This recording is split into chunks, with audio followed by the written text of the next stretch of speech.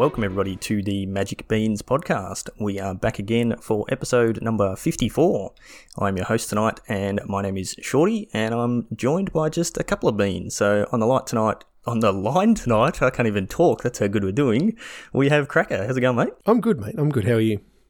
Pretty good, except for not being able to speak properly, which is awesome when you're doing a audio podcast, but anyway. It's not like you're the host or, No, that's right. And we also have Stu. How's it going, mate? Yeah, good, thanks, mate. That's the way. We had a little bit of an issue with your audio to start with as well, so this is going to be an awesome episode. but we're here now, so I think we'll be fine. Yeah, we're here now, and we've got lots of good things to talk about. So I think the bulk of what we'll talk about tonight will be the Kaladesh Remastered, which has just been released on Arena, but a few other topics to touch on. And before we get into that, we might mention our sponsor. So, Stu, you were just saying before the cast that you won some auctions this week. Where'd you get those from? Actually, no. I won these auctions over the span of the last 6 weeks. Okay. And I won them from Josh and Pat's MTG Bazaar. Find them on Facebook. They are a Facebook auction group, as you know, you guys listen every week. They have auctions every night, Monday through Friday, and then the really good stuff on the weekends. Actually, I lie. It's all good stuff. 9 p.m. is when they close. 24 hours they run for. Get in, get some bargains, just like I did. Good job. Make sure you tell them that the Bean sent you so they know that their sponsorship money is actually worthwhile. Yes, it's very important.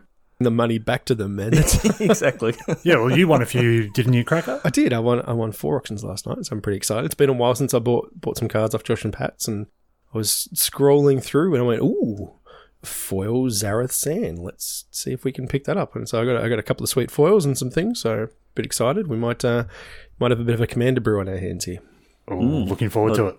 It's pretty likely that we'll be able to catch up and actually play some Paper Magic in the next few weeks, I think, or at least at Christmas. Our restrictions here in Melbourne have been eased enough that we can go and visit our friends, and we're not trapped in this ring of steel around Melbourne anymore. So it's looking pretty promising. I'm actually catching up with Chris next week. He's getting some photos, or his family's getting some photos done from my wife, and I think Chris might be vetoing actually getting photos taken and coming to play some Magic. So yeah, that sounds about right.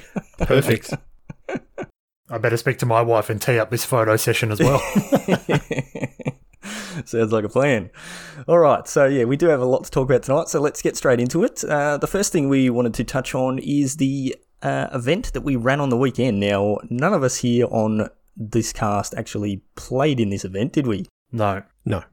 It was all Chewy. Chewy was championing this event, and he played in it. I managed to watch most of the stream that Chewy, man, I cannot talk tonight. That Chewy had going. So it was. It looked like a lot of fun. But yeah, this was our no ban list standard event, and it sort of came from.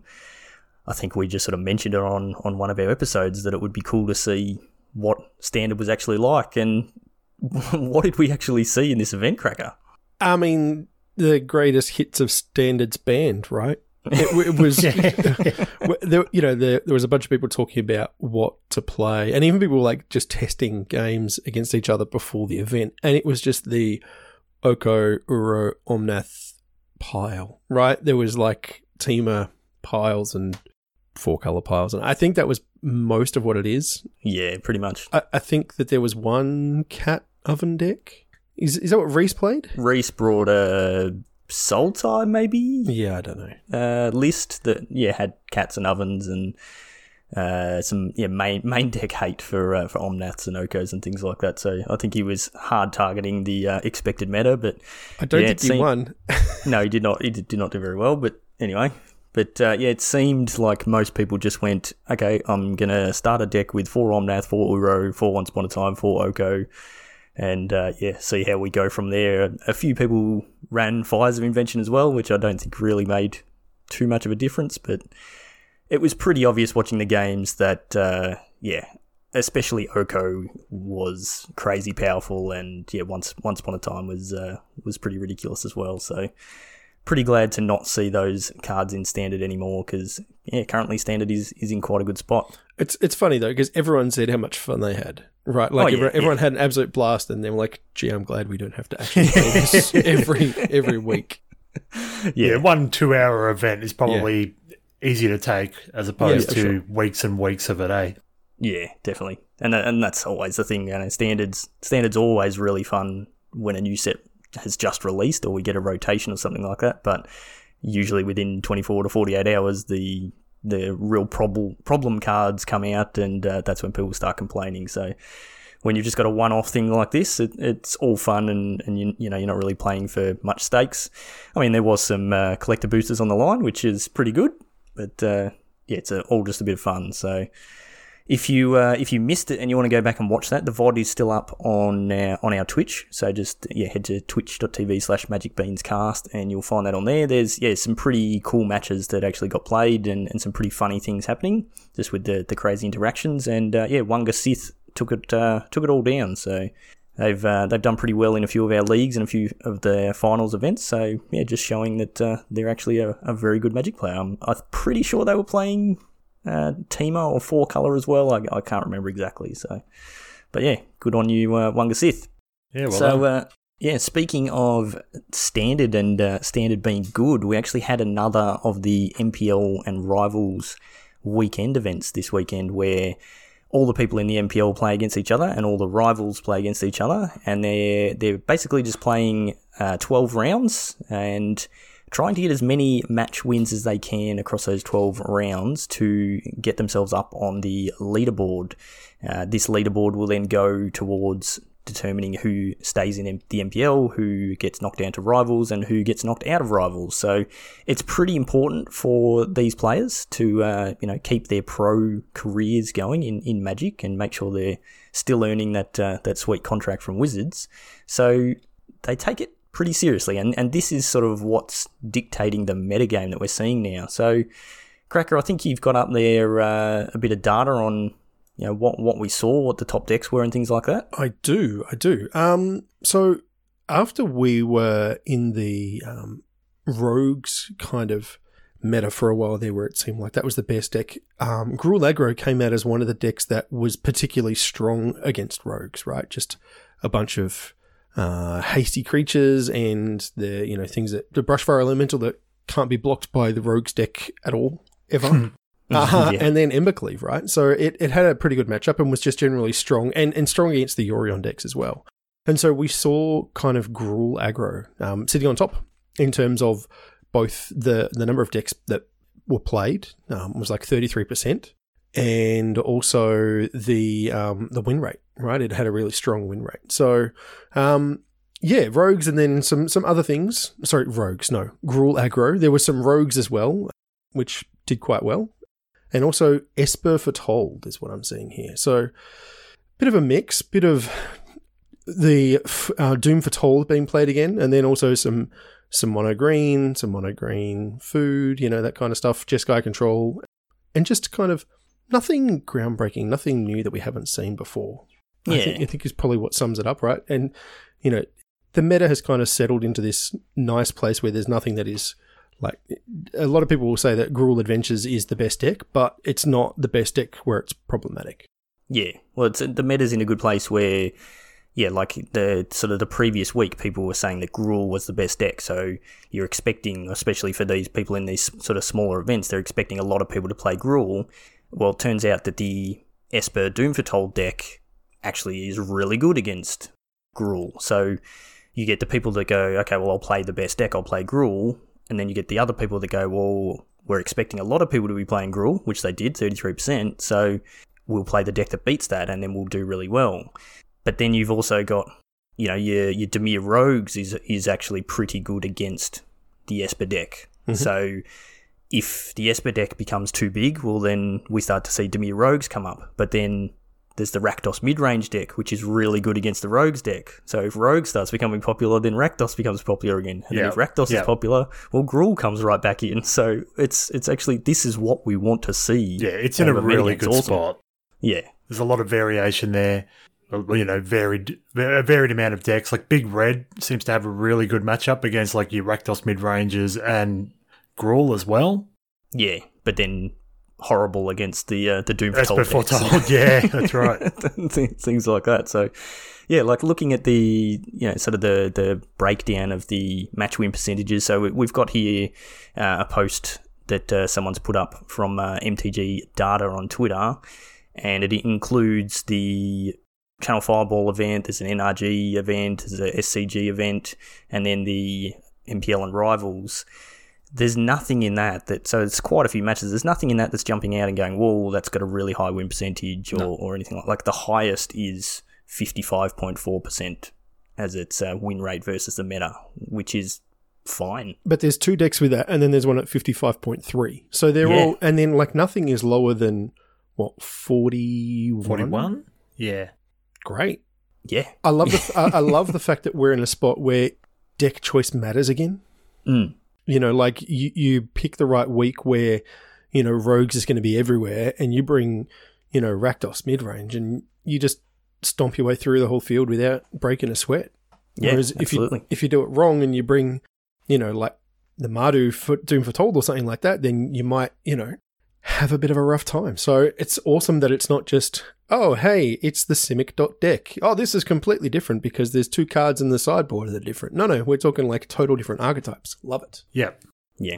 Yeah, this is where we get back to a time that we're probably at like 18 months ago maybe, where if you knew what the right deck was to play on a given weekend, you had such a big advantage. And you had guys like the Team Lotus box guys. Like I don't think it was really happening as much in Standard, because I think Standard was a little bit stale, but for especially Modern and Pioneer, where they were really able to look at the meta and predict what people were going to be playing and figure out exactly what deck you should be playing to beat those decks. Well, what they did was they brought the deck that beat their deck from the week before. Yeah, pretty much. Yep. And that just gave you such an advantage for specifically that weekend, and then the following weekend it would change. And when the format's in a place like that, that's awesome. For me personally, I look at a deck like Dimir Rogues. Dimir Rogues is probably, on this matrix, it's got a 45.5% win rate across the meta, which is not that good, but it's the sort of deck that's always going to be pretty good across the field. Like it's very customizable. You can tweak a few cards here and there, and it's still going to be really good. There's no really horrible matchups, but there's also no real amazing matchups. So if you're a Rogues player and you're currently playing Rogues, then that's when you start looking at, you stick with the same deck, but start tweaking it and making those little changes for what you're actually seeing in the meta. Change a few numbers here and there, and you'll still have a really good deck and do pretty well with it. I think the most important thing about this, the MPL and Rivals standings and things, is though that 4-color cycling is a deck again. Thank you very much. Yeah. We're going to have to take that for a spin. Simon Gertzen, I mean, he's not quite on top of the ladder. He's not at the bottom. He's 21st out of 48. So, it's not the worst record. Yeah. But it's actually interesting because this really matters a lot, right? We're talking about how much this shifts. And I think it's actual half of the MPL drops down. Yeah, there's not that many that stay. I can't. And that's something we'll maybe closer towards the end of the season. We might do a focused episode on the MPL. It's been pretty up in the air for the last 12 to 18 months, so it's been hard to keep track of exactly what it is. But yeah, there's a lot of.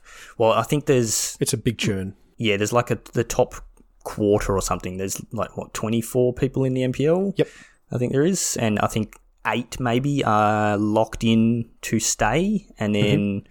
Like the middle 16 the middle 8? I think the middle 8 will stay, or maybe the middle 12, and they have to play like a gauntlet, but then the bottom 4 are guaranteed to drop or something along those lines. No, it's more than that now. I think it's almost like the last 8 also are guaranteed to drop. Like there's a big change upcoming, which is interesting. Right. Anyway, we have to see if someone actually knows how any of that works. But I'm pretty sure the MPL players don't even know, so if we don't know, it's fine. Yeah, from 17th to 24th, they'll be relegated to Rivals League 2021-2022. Nice. So yeah, the bottom 8. Wow. Yep.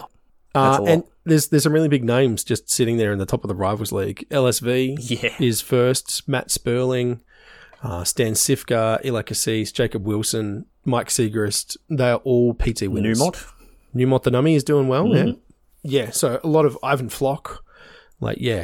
Some real monsters just sitting there in the top of Rivals. So it'll be sweet to...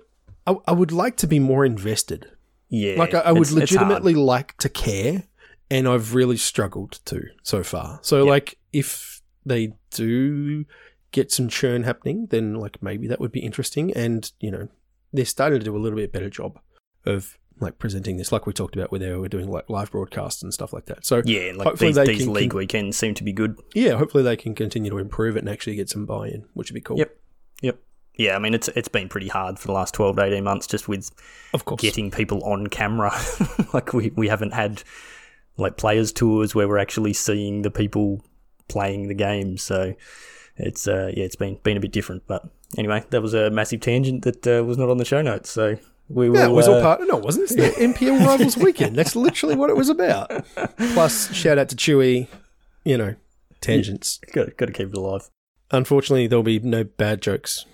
Well, that's not a guarantee. Yeah, I haven't got started yet. Yeah, we might closer towards when they actually get to the end of this season, we might do a focused episode on the NPL and the changes and what's going to be happening. So we'll save that for another time. But the main thing we wanted to get into tonight is Kaladesh Remastered. So we've mentioned this a few times over the last few episodes, where we had Armenket Remastered recently in the last few months, where they took Armenket and Hour of Devastation, the two sets from that block, and smushed them together, created a set of 300-ish cards, and then put them onto Arena to add to the historic format, and worked really well. I know I did a draft, I know Chewy did a few drafts, so I'm not sure if you other guys did some drafts, but the draft format was really good, and just sort of that injection of cards into historic seemed to be received pretty well, and sort of breathe some new life into that format.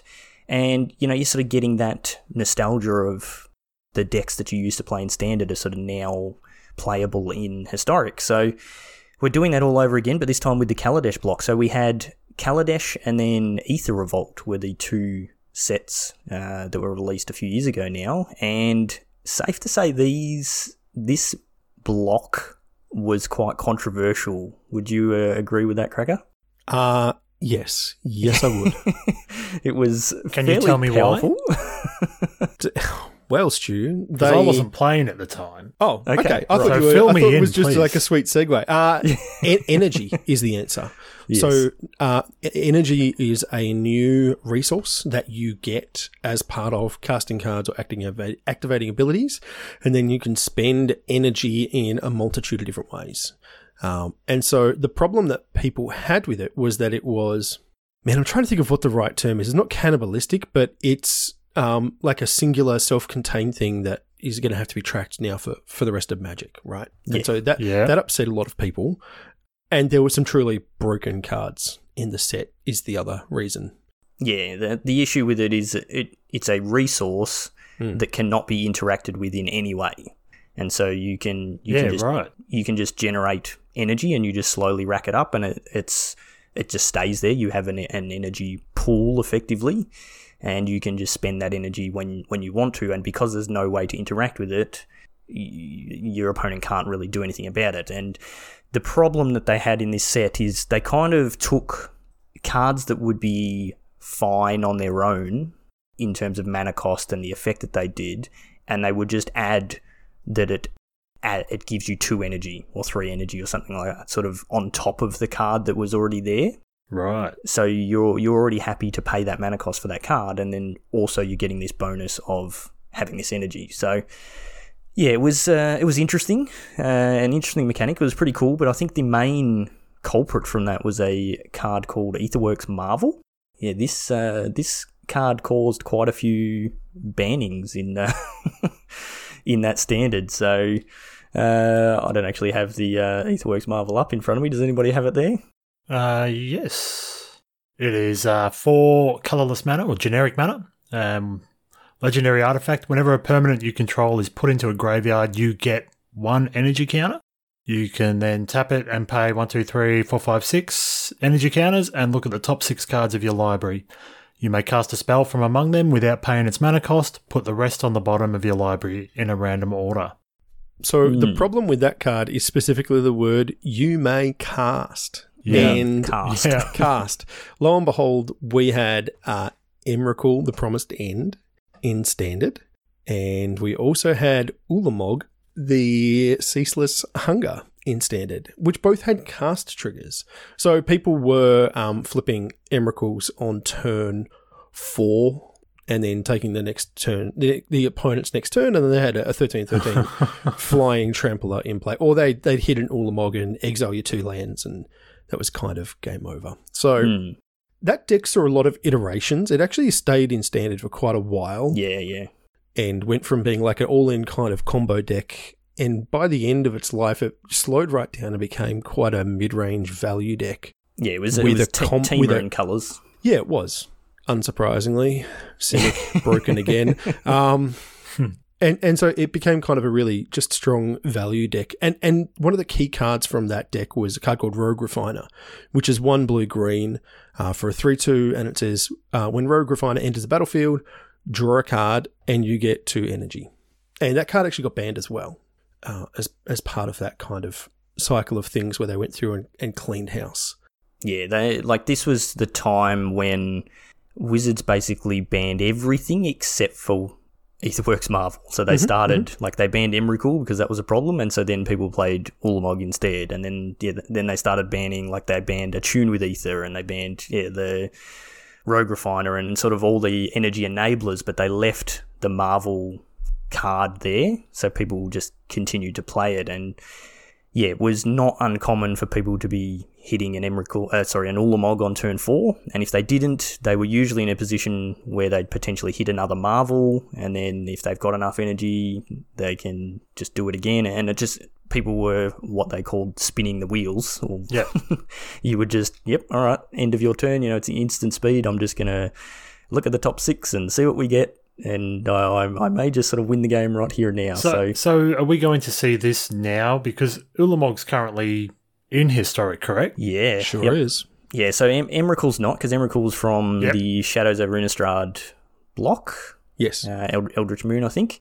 But Ulamog was put into Historic in that sort of first... Yeah, that's right. What were they calling them? Historic anthologies? Anthologies is the one. I think so, yeah. The other thing you can hit is Ugin. Yeah, true. Yep.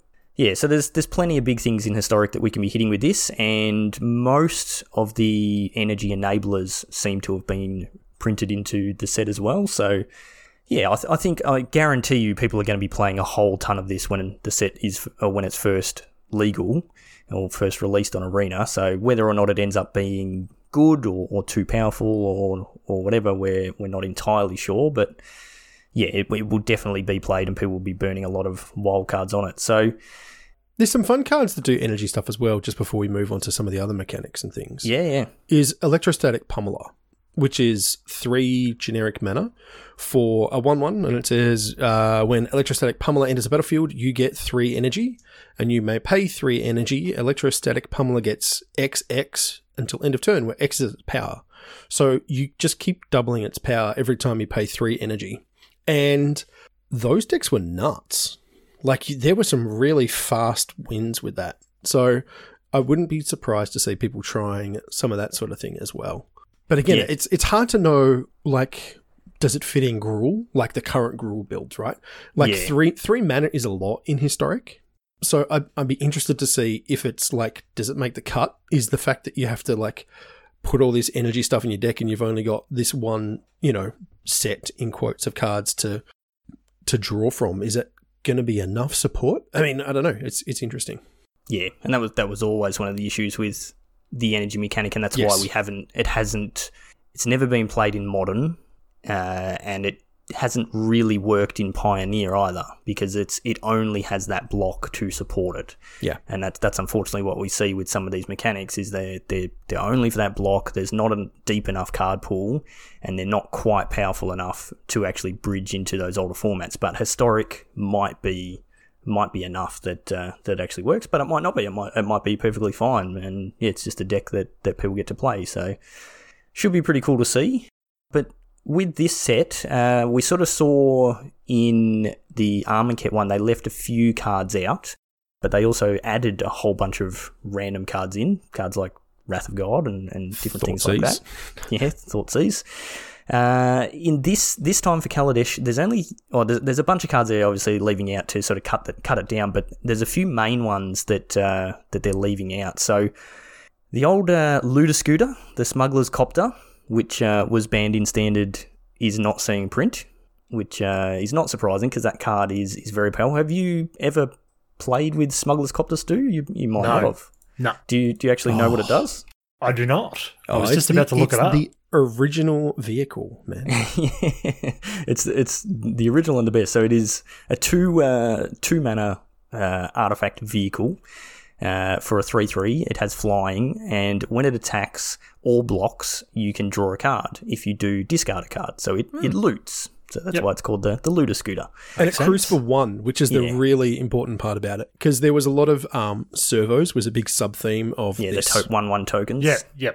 And so you would play like a 1-drop, and then be able to, on turn 3, attack with a 3/3 flying looter. And, I mean, the card is just great.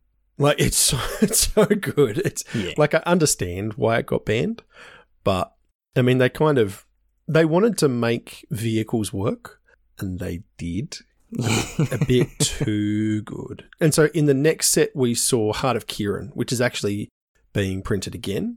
Yeah. And that's a 2 mana for a 4/4 with Vigilance, and you can activate it using a loyalty counter from your Planeswalker, or from, I think it's got a crew of 2 for memory. Yeah, it's crew 2. Which is also really good. 3, sorry. No, crew 3. Crew 3. 3, sorry. Yes, I didn't have it in front of me.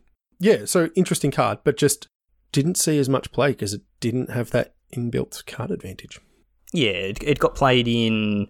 There was a Mardu Vehicles deck that played like their Gideon, and it was definitely played alongside that, and it was definitely very powerful. Like a 2 mana 4/4 Flying Vigilance is very good, and the ability to remove a loyalty counter from a Planeswalker, you can do that at instant speed as well. So the fact that it has Vigilance, like you can uptick your Planeswalker, attack with it, and then on your opponent's turn, it's not a creature until you crew it. But if they attack into you, you can just remove a counter from your Planeswalker. You've now got a 4/4 flyer, and you can block with it. So very powerful card. But yeah, the big thing with the Looter Scooter is it effectively gave all of your 1-power creatures haste, because you had the Smuggler's Copter on the battlefield, and any 1-power or more creature you played, you can just tap it to crew the Smuggler's Copter, and away you go with it. So Smuggler's Copter is, obviously it was banned in Standard. It's banned in Pioneer. It wasn't initially, but it did get banned in Pioneer, and it's effectively been banned in Historic by not printing it in this set. So very powerful card, and probably would have been too good to put in. So I'm glad we didn't see that one. Another card that didn't get printed is a card that also, this one got banned, or did the other one get banned? Felidar Guardian. Felidar Guardian did get banned. Yes. So Felidar Guardian is a card that combos with a Planeswalker called Saheeli Rai. Do you remember the combo, Cracker? I do. So Saheeli Rai is a 3-mana Planeswalker, and it has an ability that you can exile a permanent, I believe it is, or a creature, and then it comes back as a copy of itself. And Felidar Guardian has an enters the battlefield ability where it can basically blink a permanent. And so you would do a thing where you would have a Saheeli Rai in play, you would play your Felidar Guardian, you would blink your Saheeli Rai, or something else. You didn't even have to blink your Saheeli.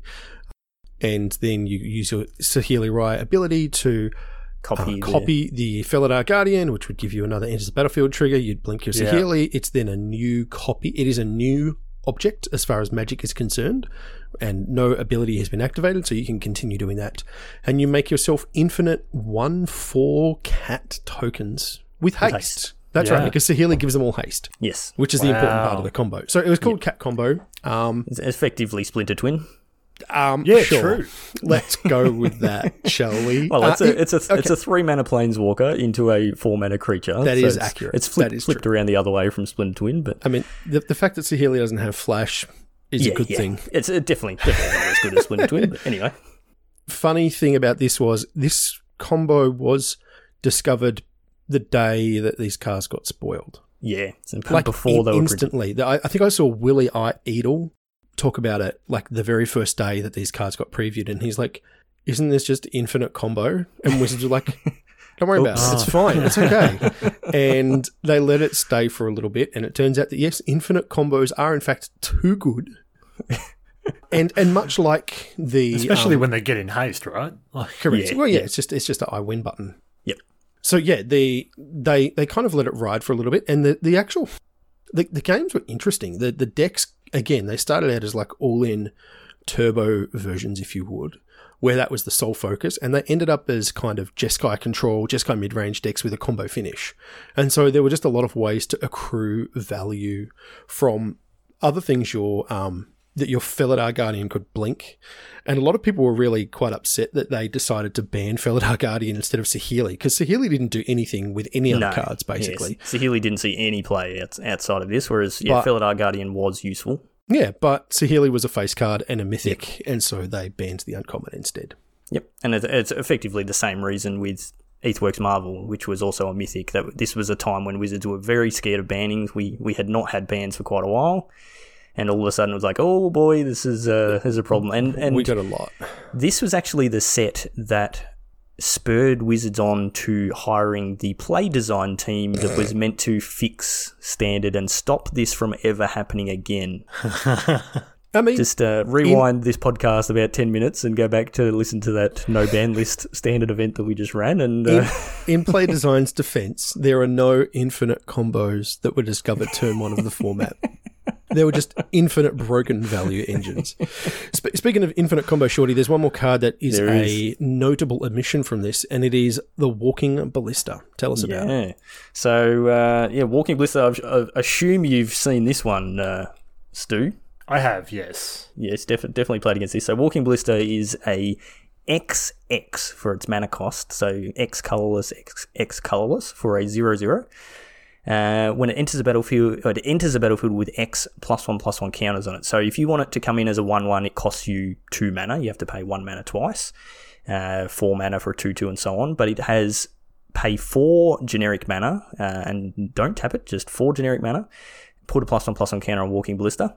And then it has remove a +1/+1 counter from it, and it deals 1 damage to any target. So this card was very powerful in Standard, very powerful in Modern, very powerful in Pioneer. This has been a very, very powerful card that's been a staple for basically ever since it was printed. And then we went and got a card called Heliod in what was that, Theros Beyond Death? Yes.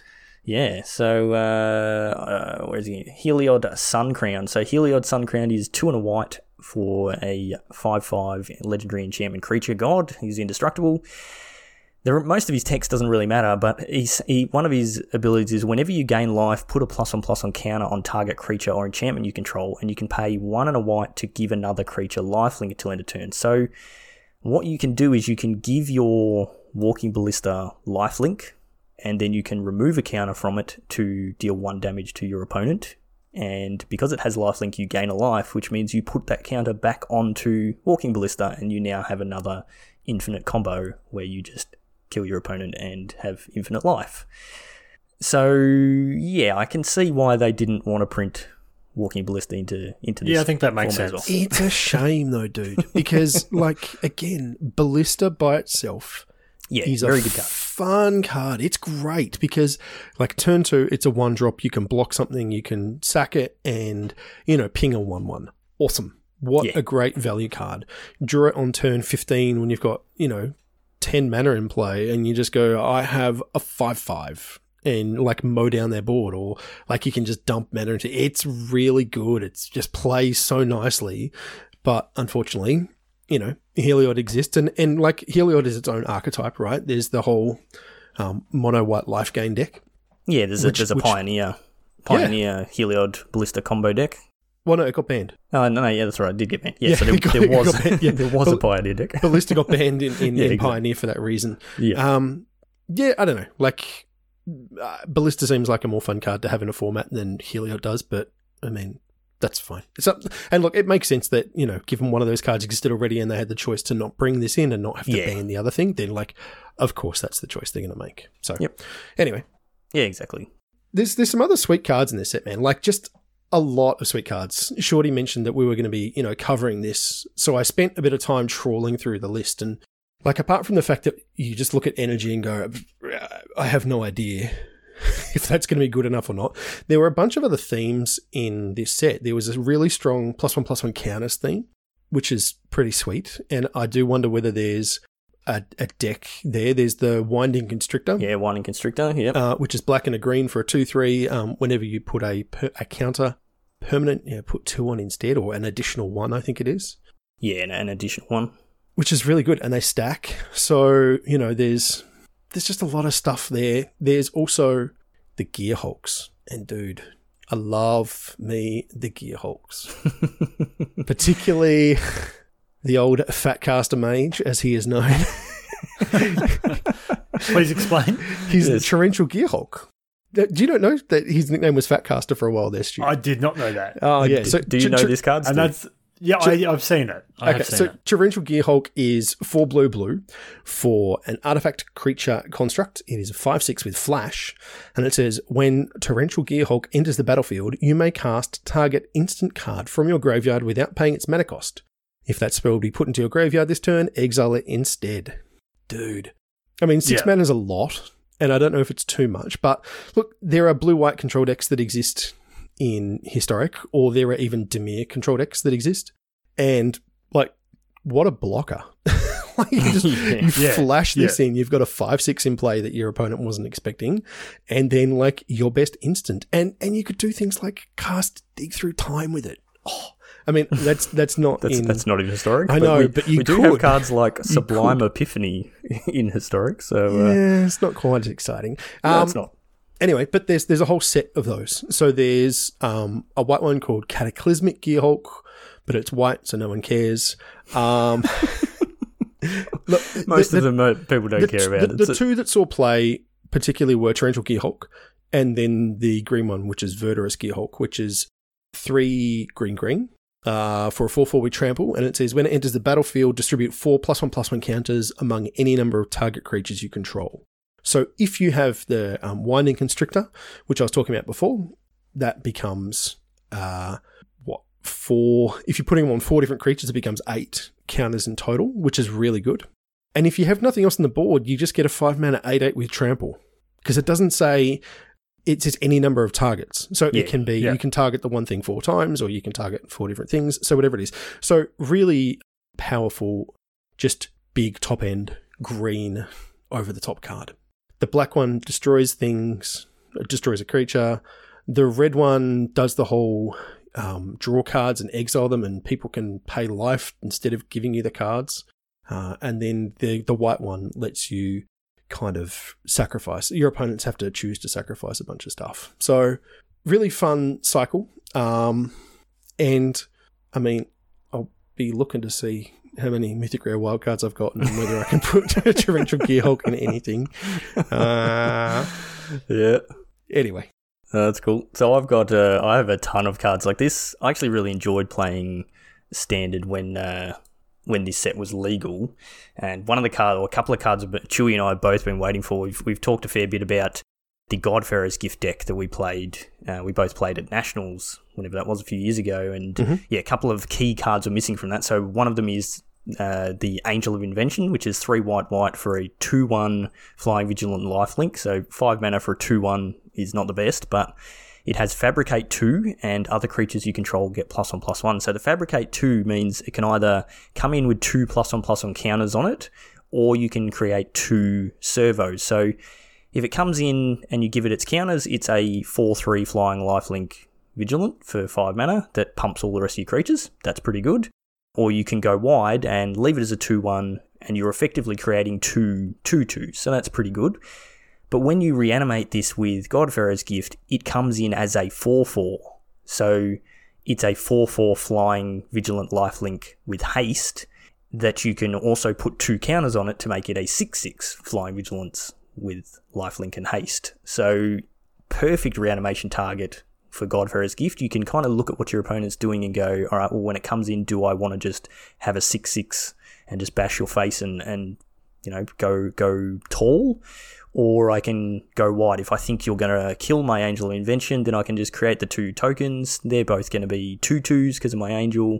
And if you kill my Angel, well, that's fine. I'll just reanimate something else. So the card that goes along with that Godfarer's Gift combo is Refurbish, which we've been waiting on as well. So it's just 3 and a white, return target artifact card from your graveyard to the battlefield. So you are aiming in that deck to hit 4 mana on turn 4, have been just putting stuff in your graveyard with Champion of Wits and Charter Course and different things like that.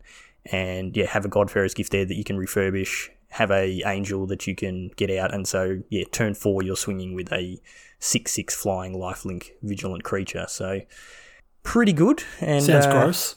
Yeah. Yeah, it was really good.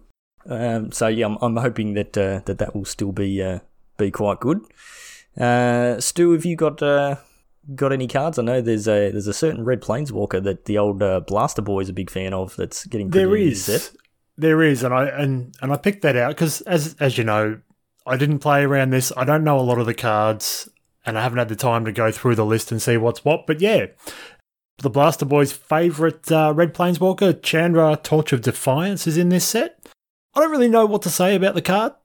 I've never played 4 with abilities, so it does have 4 abilities, and it costs 4, 2 red and 2 generic, and starts with 4 loyalty, so it doesn't die to Lightning Bolt, but we don't have a Lightning Bolt, so I don't have to worry about that. It's first +1, it has 2 +1 abilities. Exile the top card of your library, you may cast that card. If you don't, Chandra, Torch of Defiance deals 2 damage to each opponent. Its second +1 is add 2 red mana. And it's -3. Chandra, Torch of Defiance deals 4 damage to target creature. And it's -7. You get an emblem with whenever you cast a spell, this emblem deals 5 damage to any target. That's a good emblem. Dude, Chandra was a house. Yeah. She is such a good card because she does, like, it, and I always hated this about the Teferi argument where, oh, he only costs you 3 mana. Chandra only costs you 2 by that logic because you get money back, you get your mana back straight away. Get your mana back, or you draw cards. And if you don't want the card, you don't cast it. You go, oh, cool, it's you just a land. shock your opponent. You just shock something. Just deal 2. Take it. Amazing. Really, really sort of heaps and heaps of play. Very strong in the Mardu vehicles decks, and I'd be stunned if it didn't see quite a lot of play in any of the slightly larger mono red decks. Yeah, definitely. Like anything that's going up to playing the what's the enchantment, Shorty? Experimental Frenzy? Yeah, anything that's playing Frenzy, I would expect. For sure, yeah. You would have some number of these as a replacement or in the main or in the board. Like it fits that kind of thing just super well. Yeah. And this is my favourite Chandra art. It's awesome. Absolutely. Yeah, love the art on that one. Cracker, there's a card. I don't even know if you remember that this card's in this set, but SRAM, your old mate, is getting printed. I remember SRAM, of course. Yeah. So SRAM is the Dwarf Advisor, right? Yeah. So he's part of a cycle. Actually, there was one for each color. Yep. This one was 2/2 for 2, and whenever you cast an aura, equipment, or vehicle spell, draw a card. So the reason Shorty mentions this is for a while there, I was testing out what is known as Cheerios, which is a combo deck in Modern, which doesn't exist anymore because Mox Opal got banned. But you basically played all of the 0 mana equipment that exists that people didn't realize there were a lot of. And it was actually a Storm deck. So you would play SRAM and then Pure Steel Paladin. So it was a blue-white deck, and you could just chain together like 30 spells in a turn and then grape shot people for the win was kind of the plan. It was glass cannon. It was a lot of fun, and I audibled out of it at the last minute to play Hogak instead and have no regrets. The other reason I brought that card up is we now actually have pretty much the entire Pioneer Ores of Horrors deck in Historic. Although what we actually have in Historic that we don't have in Pioneer is the Core Spirit Dancer, which is in Modern, but is not in Pioneer. So I'm tipping there's already Ores of Horrors decks that get played in Historic, and adding SRAM to that is going to be pretty good for it. So it's I'd be definitely keeping an eye out for those because I think it's going to be pretty powerful. The other thing we get, which we haven't mentioned yet, but we get in Kaladesh the fast land. So we have the enemy fast lands here.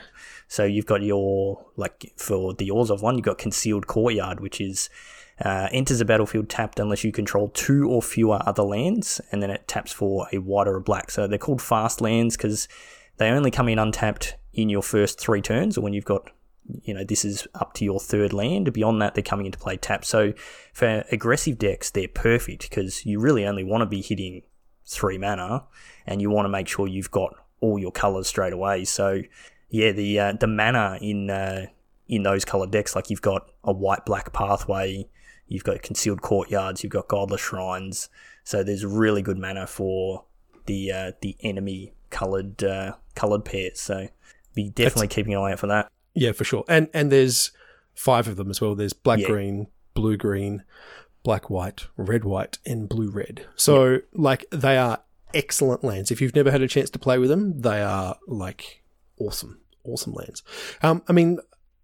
I know we're getting kind of long in this cast already. There's probably another 30. I've got so many cards I want to mention.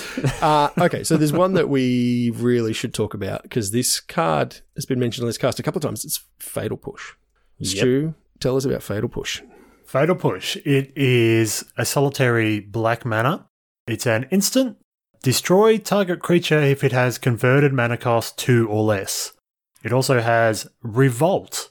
Destroy that creature if it has converted mana cost 4 or less instead if a permanent you controlled left the battlefield this turn. Have you've managed to cast Fatal Pushes before in Pioneer or Modern? I've cast some in Pioneer, yes. Yep. Yeah, this is premium removal.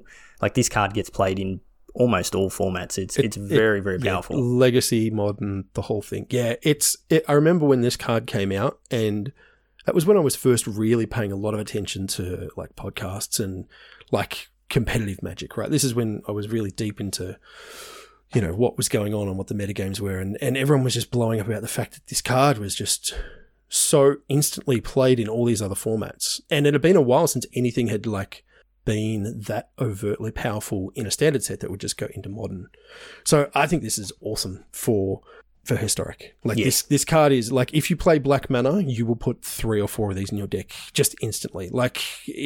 It's so good and so easy to trigger Revolt as well, particularly when you've got Fabled Passage and just some other stuff. I mean, it's not quite as easy in Modern where you have actual fetch lands and things, but it's not that hard to get something to disappear off the battlefield. Yeah. And it's just, it kills a 4 CMC thing then. Yep. Easy. Just one thing as a PSA for this card playing on Arena, it allows you to target any creature, no matter what converted mana cost it is. So it's destroy target creature if it has converted mana cost 2 or less, and then it's destroy that creature if it has converted mana cost 4 or less. So it's only checking that the target can be any creature, but if it doesn't meet the criteria, it just won't be destroyed. So it will always show up in your hand as being castable. Right. And so a lot of people will make the mistake of going, I can cast this, and they target a creature, and then your spell just goes in your graveyard and nothing happens. So you'll do it at least once, but you've been warned. You got to be pretty careful. Make sure if you're trying to kill something that's converted mana cost 4 or less, that you have actually triggered Revolt, and it's going to actually resolve. I have heaps of cards from this set that I'm really keen to see. We've got Ceremonious Rejection, which is a single blue, counters a colourless spell. That's been pretty heavily played in sideboards in Modern. Pretty good when we've got Ugins and Aetherworks Marvels and things like that coming in. Another card that's enabled a combo in Standard again, Paradoxical Outcome. I think this is a Saffron Olive favourite. I think he's pretty keen on this card. This is 3 and a blue. Return any number of target non-land, non-token permanents you control to their owner's hands. Draw a card for each card returned to your hand this way. So similar to the deck Cracker was talking about before, the Cheerios deck, you played a bunch of really cheap artifacts or 0-mana artifacts and things like Mox Amber. And yeah, you would play them out and then you would bounce them all back to your hand, draw a whole bunch of cards, generate some mana along the way, play them all again. And I can't even remember. I think you were just like generating tokens with Psi and different things like that. So either that or Aetherflux Reservoir. Yeah, that's right. Yeah, every time you cast a spell, you're... Yeah, so every time you cast a spell, you gain 1 life for each spell you've cast this turn. Yes, I know this card. It stacks, like the first one you gain 1 and the second one you gain 2 and so on, and it just keeps going. And then the win condition is, it says pay 50 life, Aetherflux Reservoir deals 50 damage to any target. I don't know why you would target anything but your opponent, but you have the choice. They might have a creature you want to kill. They do, yeah, that's a good point. Yep. That lethal Thopter token for next turn, man. Never mind the fact that they're not on. Anyway, I actually wonder whether that is just like Paradoxical Outcome decks aside. I wonder if that is an actual win condition in like some of these mono white life gain decks. Yeah, maybe not.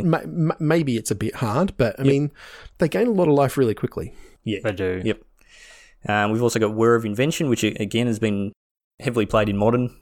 It's X, blue for an instant, and it has Improvise, which is a mechanic we haven't touched on yet, but Improvise, it allows you to tap artifacts in kind of like Convoke, but for artifacts. So you tap an artifact to pay the colourless or the generic mana part of the cost. And it says search your library for an artifact card with converted mana cost X or less and put it onto the battlefield. So yeah, instant speed means you can, you're playing a whole bunch of different artifacts and you can sort of tutor up the artifact that you need. And it gets played a lot in Modern where you're playing sort of a lot of silver bullets that you want to go and find to do what you want. Like, what was it played in the, what's that stupid Lantern of Insight. Lantern, yeah, that's the... Lantern Control. What Lantern Control, that's the deck I'm trying to think of. That was. Terrible deck. You would use a... how deep do we want to go down that? No. It was a terrible combo deck. If you want to look at it, go have no fun whatsoever. I thought about asking about it, but no, let's just leave it. Yep. Red, we see... I'm not going to go into all these cards, but we've got cards like Kari Zev and PNLR, very good red creatures, the Kari Zev especially in your red aggressive decks, because you get the 3 power, 3 power, 3 toughness spread across 2 bodies with First Strike and Menace, and pretty cool there. Scrap Heap Scrounger is another really powerful card. It's 2 mana for a 3/2, can't block, 1 in a black, exile another creature card from your graveyard, and you return Scrap Heap Scrounger from the graveyard to the battlefield. So super annoying to deal with. Because it just keeps coming back. Yeah. Over and over again. And like 2 mana for 3/2 is above rate. Yep. So I expect that we'll see play in aggressive decks for sure. What about Scrap Trawler? Man, I'm glad that he's not here. So glad. Maybe. Look, I guess in case you hadn't noticed, this is an artifact theme set, and there are a ton of super crazy artifacts. So Scrap Trawler is part of the infamous KCI combo. Whenever Scrap Trawler or another artifact you control is put into a graveyard from a battlefield, return to your hand artifact card in your graveyard with lesser converted mana cost. So when Scrap Trawler dies, you get a 2 mana thing back from your graveyard to your hand. If you had, a 2 mana thing die while Scrap Trawler is still in play, then you can get a 1 mana thing. So there was chains you could do. I don't know, maybe someone will try it for sure. Yeah. Chewy can waste his rare wild cards on that one. Speaking of artifact cards, but ones that definitely will see play, Bomat Courier. Yes. This card was, absolute staple. So it's 1 mana, 1 generic for a 1/1 with haste, and it has whenever it attacks, exile the top card of your library face down. So you don't actually get to look and see what the card is. It just gets put under your Bomat Courier. And then it has red, discard your hand, sacrifice Bomat Courier, put all cards exiled with Bomat Courier into their owner's hands. So in your mono red aggressive decks, this card was perfect because you drop it down on turn 1, you get in for 1, and then basically for the rest of the game, you just leave 1 red mana up. So your opponent just does not want to kill this thing because they know you're just going to collect all the cards. The Bomat Courier is delivering the mail to you, and you're going to get all the cards under it. And when you're playing in a red aggressive deck, you're dumping your hand on the battlefield anyway. So you don't mind if you're discarding 1, 2, 3 cards when you're getting 4 cards back from your Bomat Courier, or potentially more. Like sometimes I've seen and I've sacrificed Bomat Couriers with 6, 7, 8 cards under them. And it's just, for a mono red deck, that is just so much value. So yeah, definitely going to see play that card, and yeah, be looking forward to crafting some of those pretty quickly. Yeah, swallow your pill and kill it early. Yeah, for sure. is the way to play against that. It seems innocuous, but yeah, like Shorty says, like once your mono red opponent refuels on turn 5 with 4 cards, that is not a good feeling, let me tell you. Yep. Stu, have you seen Ether Hub? That's another card you probably would have played before. Ether Hub, yes, I have seen it. I don't think I've used it. Okay, yeah, right. Do you want to read out what it does? Yep, so it's a land, and when Ether Hub enters the battlefield, you get an energy counter. You can tap it and add 1 colourless mana, or tap it and pay 1 energy counter and add 1 mana of any colour. Yeah. So again, this was a card that was pretty widely played. There was just so much sort of incidental energy production in almost any deck you were playing.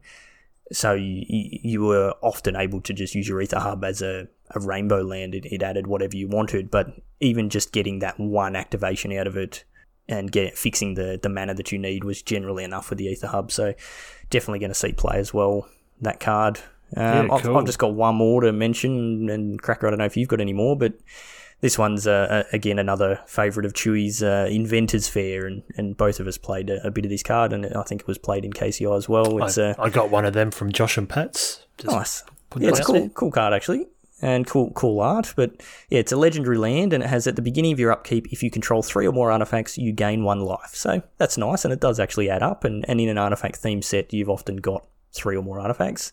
Taps for a colourless, and then you can pay 4, tap it, sack it, search your library for an artifact card, reveal it, put it into your hand, then shuffle your library, but you can only activate it if you've got 3 or more artifacts. So it's a tutor for the artifacts that you need, and when it's not tutoring, it's just gaining you a little bit of life, which again, when you're playing against mono red aggressive decks, is pretty cool. So that's enough for me. Cracker, you got any last ones you want to go through?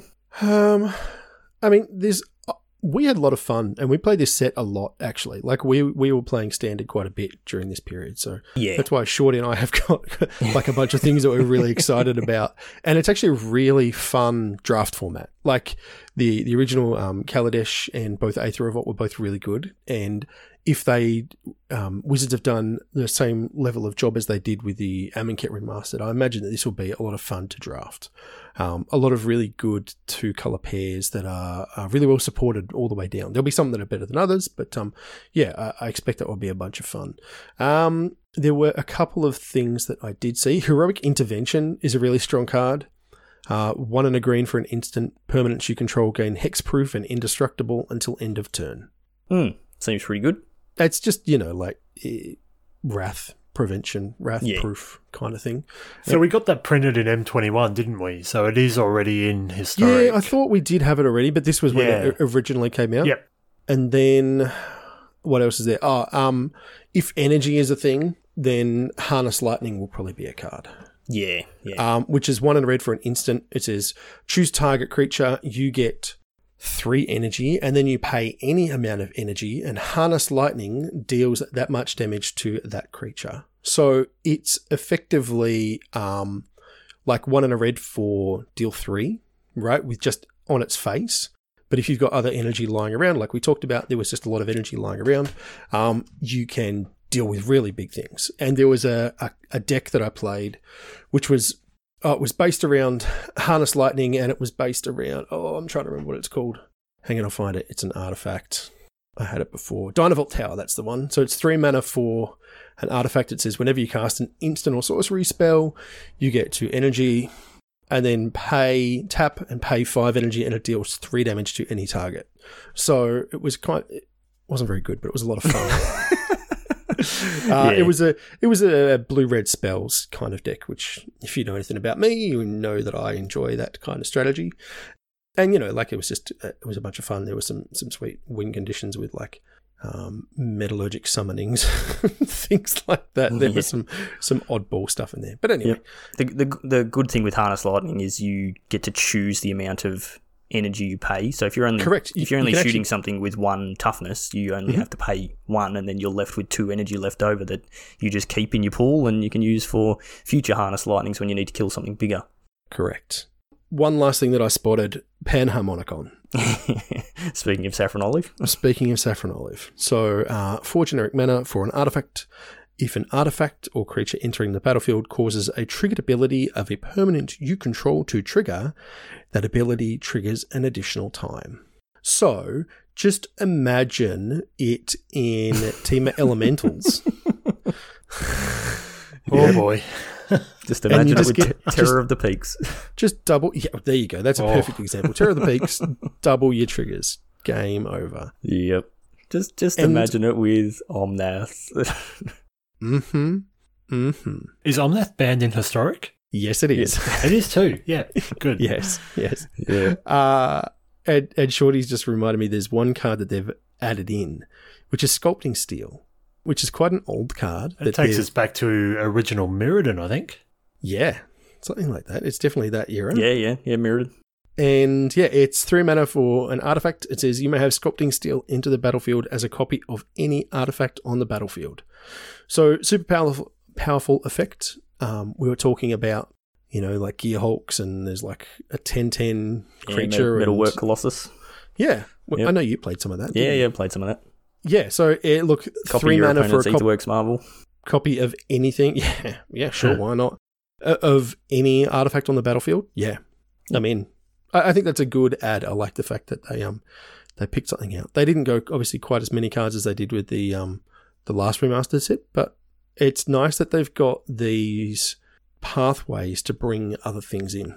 Yeah, which is cool. The problem is the wild cards. At least they're not charging us double. Remember when that was a thing? Yeah, there's so many cards I want to craft from this set, and I think I've got like 7 rare wild cards. So that's 7 more than what I have. I think I'm somewhere about that. Unfortunately, I just had a lot of fun with the most recent set and crafted a lot of stuff. Yep. They came and went very quickly. Anyway. Yeah. All right, so I think we're all pretty excited about Kaladesh. It's going to be pretty cool for Historic, and it should be a fun format to draft as well. So definitely get on that. By the time you're listening to this cast, it will be released on Arena. So have fun with it, and let us know how you're going with it. So if you do want to play some tournaments where you're actually playing for something in Historic, SCG released a new series that they're doing. And they're calling them satellites, which I don't quite get, but anyway, that's what they're calling them. But basically, they're events that are run on Fridays and Saturdays. It's $6 to enter. It's being run through MTG Melee, and you play 6 rounds of Swiss, and you're trying to qualify for the qualifier weekends that you normally qualify through on Arena by getting the top 1,200. In the mythic rankings. So there's a few little bonuses. You get if you go 6-0, you get 2 buys. If you go 5-1, you get 1 buy, and then if you go 4-2, you get an invitation to a future event. So yeah, it's we've seen this before. I was racking my brain trying to remember where we've seen this before, and I can't remember if it was CFB's events or what it is. But there's a few of these things coming out which are sort of alternative ways to get into the championships or the qualifier weekends, which are the way that if you're trying to get into Rivals or the MPL, that's how you do it effectively. You get into these qualifier weekends, you qualify, that gets you to, Mythic Invitationals and the Players Tours and the various sort of top tier level events. And then from there, if you perform well, that's how you acquire enough wins and points and things like that to get into the MPL and Rivals. So for people, I guess, like us that don't have the time to grind, like I've never been anywhere near Mythic because I just don't play enough, this is one of those things where it's like, okay, well, I'm just going to dedicate a Saturday that's coming up and I'm going to play in one of these events. And if I spike it, well, hey, there we go. I just kind of skipped the queue and made my way into there. So, I mean, none of us on here have really been involved that much in playing these sorts of events that have been running, the CFV events and the other SCG events, but, you know, it might pique us and inspire us to give one a go. It's great that there are more avenues, that Wizards are starting to do things where you don't have to go through the single channel to qualify for these kinds of things. So, like, I'm really glad to see that these are being run, and they're a lot. I was just looking at the schedule, and man, they're on the first one, which is the 20th of November, there are 4 satellites, and they're run at a whole variety of times. There's one at like 5, they're all American times. Yeah. But there's like one at 5 a.m., one at 1 p.m., one at 7 p.m., one at 11 p.m. Yeah, effectively, you can find one that suits your time zone. Absolutely. Exactly. And they've clearly done that in, you know, understanding that this is like an international thing, right? And, you know, like parts of America are like 19 hours behind us now or something like that. So, because they're on daylight savings and we're at daylight savings. Yeah. And it's just like, so it's awesome. And there are a lot. There are lots and lots of dates. So, cool. Great. I don't know. Yeah. Like, you know, if I find myself at a loose end on one of these days, will I join? Maybe. Sure. Not likely over the next... You know, seems unlikely. It's not, look, it's not why I play Magic. No. Is the real reason. I'm not looking to get into the, you know, the MPL. I'd love to. I'm just not good enough. Well, you know. I'm honest. That's why I'm honest not looking about to get where there, I'm Stu. Anyway, look, this is cool, right? Yeah, Awesome. yeah, definitely. And look, historically, SCG have done really good coverage of their events. And so perhaps not for these initial satellites, but once you get into like the Kaldheim? That's the next set. Kaldheim Championship qualifier. Yep. I imagine you'll start to see some really good coverage at those events. Yep. So that's cool. Looking forward to it. So these start, the first one is on November the 20th, so that'll be next weekend. And they effectively run all the way through, like there's obviously a bit of a break over the Christmas period, but they run all the way through to sort of halfway through January. So yeah, heaps of events, and then I'm assuming if they go well, then they'll continue this sort of trend, and we'll see more of these things. But I think the last ones of these they ran, they were like 20 or 25 US to enter per thing, and that's the CFB ones were, yeah. Yeah, like that's just too much for me to just sort of throw away on one of these things. Whereas like $6 US is what, $9 to $10 Australian.